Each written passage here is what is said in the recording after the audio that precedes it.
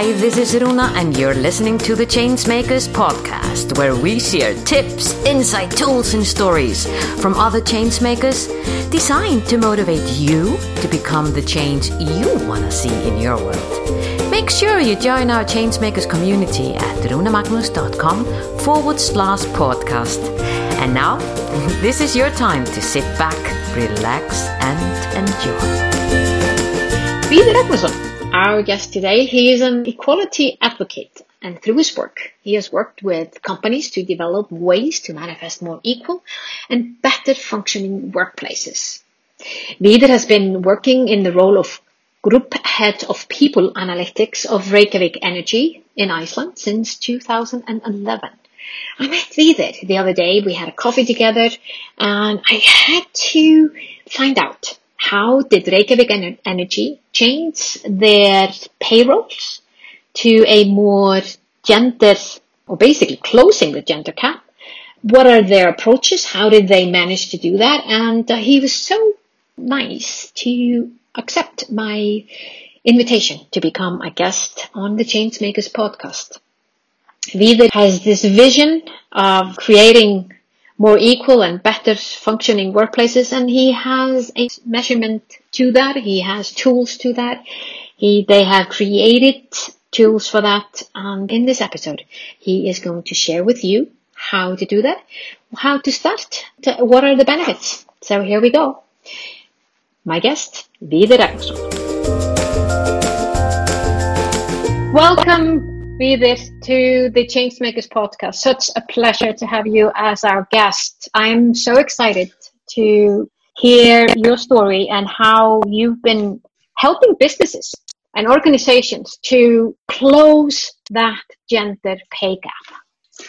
Thank you, Runa, and thank you. Your work is exceptional. Tell us more. How does the whole thing happen for you?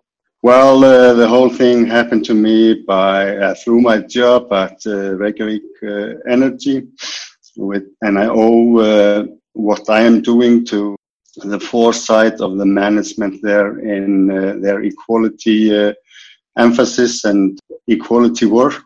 The CEO, Bjarni Bjarnason, came there 2011, and he decided, not single-handedly, but with the management team, that Reykjavik Energy should get away with gender pay gap, no matter what. No excuses. We should find all the way we could to eliminate it. Mm-hmm. And then it was up to me and us at the HR department to find some ways to execute what we have been told to do. So it was not just an emphasis on gender pay gap, but a decision. We have to eliminate gender pay gap. So that basically what you're saying, agenda. The first thing that needs to be done is to make that decision. So it's basically what I'm hearing is, hey, you just need to make a decision. That's what we're going to do. We're going to close this. Yeah. Nothing like, we're going to try to do that. It's like, we're just going to do that. Yeah. Okay. Closing the gender pay gap. And then we had to, structure how we would do that. It is relatively easy to show gender pay gap as a zero if you just measure the right thing, just like the pay is being paid. So that was not, and then you are cheating, basically. You are showing something that is not really there. Okay, tell us more. What do you mean exactly by that? How can you know? Because I know that's something you often hear, that you said, oh, you can just do that. What are the things that you need to look at? What we did was we kept the gender out of the question for as long as we could. We decided to structure how we pay and what we pay for. And that had to be measurable for every employee. So we structured our pay system. We put a variable for like management, for responsibility, financial responsibility, various job categories. And then we know, well, what we are paying for. Mm-hmm. When that was established, and that took some years to find the right balance and right variables and what mattered to us, then we measured that for women and men.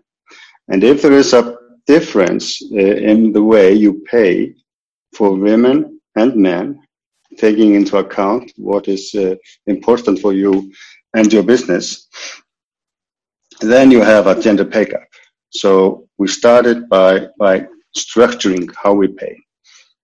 And in my opinion, that must be what you do in the beginning. Yeah. Can you give us an example? How you, it sounds like you started to evaluate each job role in a different way than you did before. Can you give us an example of what that meant? I mean, what? Yeah, when you are looking at pay, it's just a number, and someone gets high pay and someone gets low pay. But you could go from there and explain it backwards. Mm-hmm. But we didn't do that. We asked first what is the most valuable to our company, and that can be very different from various companies in different industries with different strategies. So we asked what is most important to us, and that was a group work. We did that within the HR and with a discussion with the management team. Mm-hmm. And then we can say, well, there's one example I can use. We had what it's called, the blue collar workers, and it's really gender divided the work and the jobs themselves. Mm-hmm. We have men mostly working out in the field, mm-hmm. and it's a utility company. So, and we have women in the same job category, but they are working inside. Yeah, they are working in the kitchen and cleaning the facilities. Yeah. So at the start, we did have this in the same category, and then we saw there was a difference between the men and the women, and instead of addressing that difference in the beginning, we structured a new variable, which we called, are you working inside or are you working outside? And explained the gender pay differences with that variable. Then we explained away the gender question. So we had to look us in the mirror and said, well, we are not getting away with closing the gender pay gap with such a way of explaining how we pay. Are we really going to say it's more difficult and or less difficult to be inside cleaning and in a hot kitchen whole day, holding big things and heavy things, rather than working outside? Yeah. So no, we don't consider it that way, and the only way we had to do it was to take this new variable out and pay the women more. And that's how we did that. Yeah. So it's really about reevaluating all the different roles that are in the business. And it's interesting as well. And it must be an ongoing conversation about what is most important for us, and, take that down as to how people are being paid, because that must change as well. I'm assuming. An organization is evolving, and what might be really important today might not be as important tomorrow. Yeah, and also the market environment is important in this respect. Implement a new strategy and go in new ways, and then you have to change the system of how you're paying and what is valuable to you. And I think this is, besides giving you some idea about the gender pay gap, it is a good exercise and it's a good business case to do that exercise, to evaluate who are those who deserves to be paid the most according to the strategy and how I'm working. Mm-hmm. And then you have to look at your implicit biases, because we all have, and the Western societies and all societies are built in that way, that we look at men as more powerful. We put them in leader positions. And so you could explain, well, we have all the most important jobs being in the hands of men. And so you have to look at your implicit biases and in your language, look at your boxes, the gender boxes, and what is in there, and that is part of this job, in my opinion. Yeah, definitely, and really question your biases. Is that really so? I mean, and I think on so many different levels. And when you're saying this, I'm thinking, oh, just being a man and the pressure of then, if you think that the society is looking at you as a leader, you might not be your ideal life at all, but you could feel the pressure of being that, and that you have to be strong and you have to be, it's just it doesn't work for either gender in that sense. Yeah, and we see that in the, well, it's called sometimes the social cost of being a male. Oh. I'm not diminishing the social cost of being a woman, but we have representatives in the jails, and young boys are in more trouble than young girls and such. So it's a pressure society puts on us.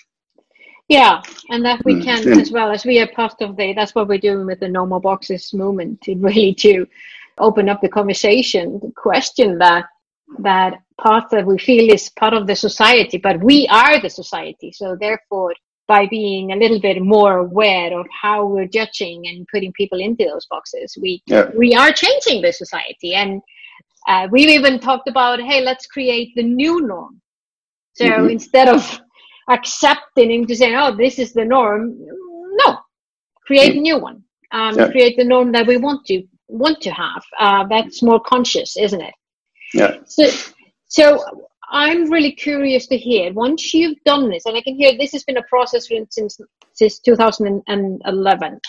That means 9 years. Yeah. Mm-hmm. So as we're now moving into the new decade, and a decade that many see as being really, it's going to be transformative in so many ways when it comes to the fourth generation of IT. Just there are these numbers coming up, 80% of all jobs are going to be different, on and on and on. What do you see what have you created that you see now it's going to be like a fundamental thing for your organization that will make your workplace more desirable than any other workplace out there with that groundwork? Yeah, well, we have quite systematically looked at how jobs roles are going to change, and we are making managers more knowledgeable about the changes, and at the same time checking the knowledge of our managers. Are they ready? Are they ready to take on the future? Yeah. And then we have been holding workshops with all our employees in the roles. How do you see your role being done in 5 and 10 years? And we often start by saying, well, how did you do your job 5 years ago? Mm-hmm. And how are you doing it today? And in most roles, it's completely different. I am, in general, not afraid of the future. I think we will have a lot of jobs, different jobs, and we'll do it in other ways.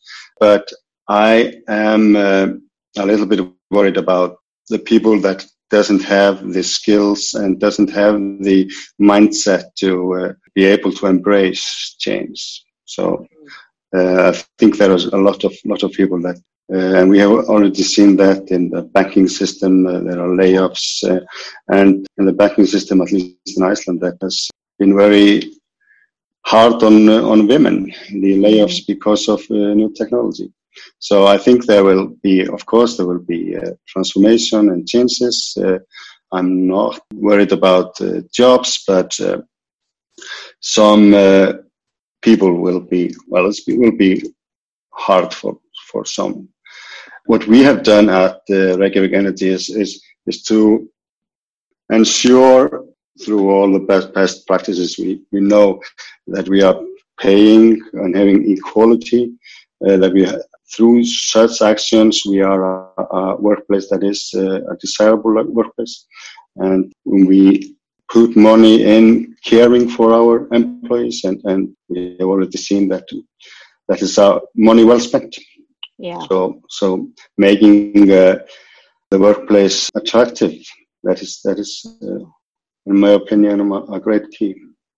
So that's like the role of the organization, to make it attractive and making people feel that they belong and that they are valued for who they are. But then on the other hand, each and every one of your employees, they need to, and basically, I think all over the place when you're saying that, is that having that growth mindset rather than mindset of lack is going to help everyone to feel that they have a value and they can share their value. I agree with you. I think it's a crucial time for humanity to step out of our boxes, and then instead of thinking, I need to be this in order to be accepted and valued and all of that, you go more inwards and you take the time and give yourself the space to look at who am I and whom do I want to be in the new decade, and that's just a journey.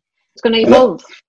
I totally agree, and I think I'm seeing is more of a closer communities, and the role of companies are greater in creating that.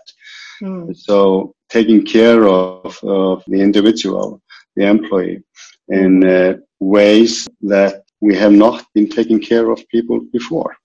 Yeah, and that is moving closer and closer to the workplaces. So we have yoga on our schedule in our company. We have some spaces where people can meditate. We have allowing our employees to use some hours a week using the gym that is on the site. So if you had mentioned such a workplace, 10 years ago, and this is, I'm not saying that we are nothing special delivering this, but if you said 10 years ago you have a workplace like that, why? People can go in yoga and have a meditation in their own time. Yeah. But So we are creating more opportunities for employees to be and manifest the best of themselves. Exactly, which is it's phenomenal. I know that you're on a mission to create more equal and better functioned workplaces, which I absolutely love and share that mission with you. I know that you've been helping Reykjavik Energy, and I know that, you've been in the methodology that you created has been featured in magazines like The Economist, The Guardian, and even in 60 Minutes in Australia. Where can our listeners who want to get more information about the procedure, how have you done it, basically just get a little bit in insights into everything that you've been doing for the gender equality at Reykjavik Energy, where's the best way for them to reach out to you? Yeah, probably the best way is on LinkedIn. I'm quite active there. It's Viti Ragnarsson or linkedin.com/fairpay is my handle there. And I've also been there are most of the things that are in the presses I put up there, so people can of course look at that and then just be in touch with me there, and I can help with the issues that people are struggling with. So beautiful, absolutely beautiful, and we will share in our show notes. We will share or the handles to this LinkedIn page. I can also see that you have an Instagram account and Twitter account, but I guess that LinkedIn is the most valuable for this one. And we will. Vidar, thank you so much for your insights. I highly recommend that you go and have a look at what they've been doing. This is the way to go to move forward. It just does not make any sense that companies and organizations are not tapping into the power of each individual, regardless of their gender or race or sexuality or background, or I can go on and on and on and on. So thank you so much. This was a real pleasure. Thank you, Runa, and thank you. And keep on going and keep on up your great work. Thank you. Was this podcast of value for you? I sure hope so. If so, feel free to share the love and give us your generous review on iTunes or Stitcher. And remember that you can always go to runamagnus.com to find out more about the Changemakers and how we can help you drive the change you want to see in your world.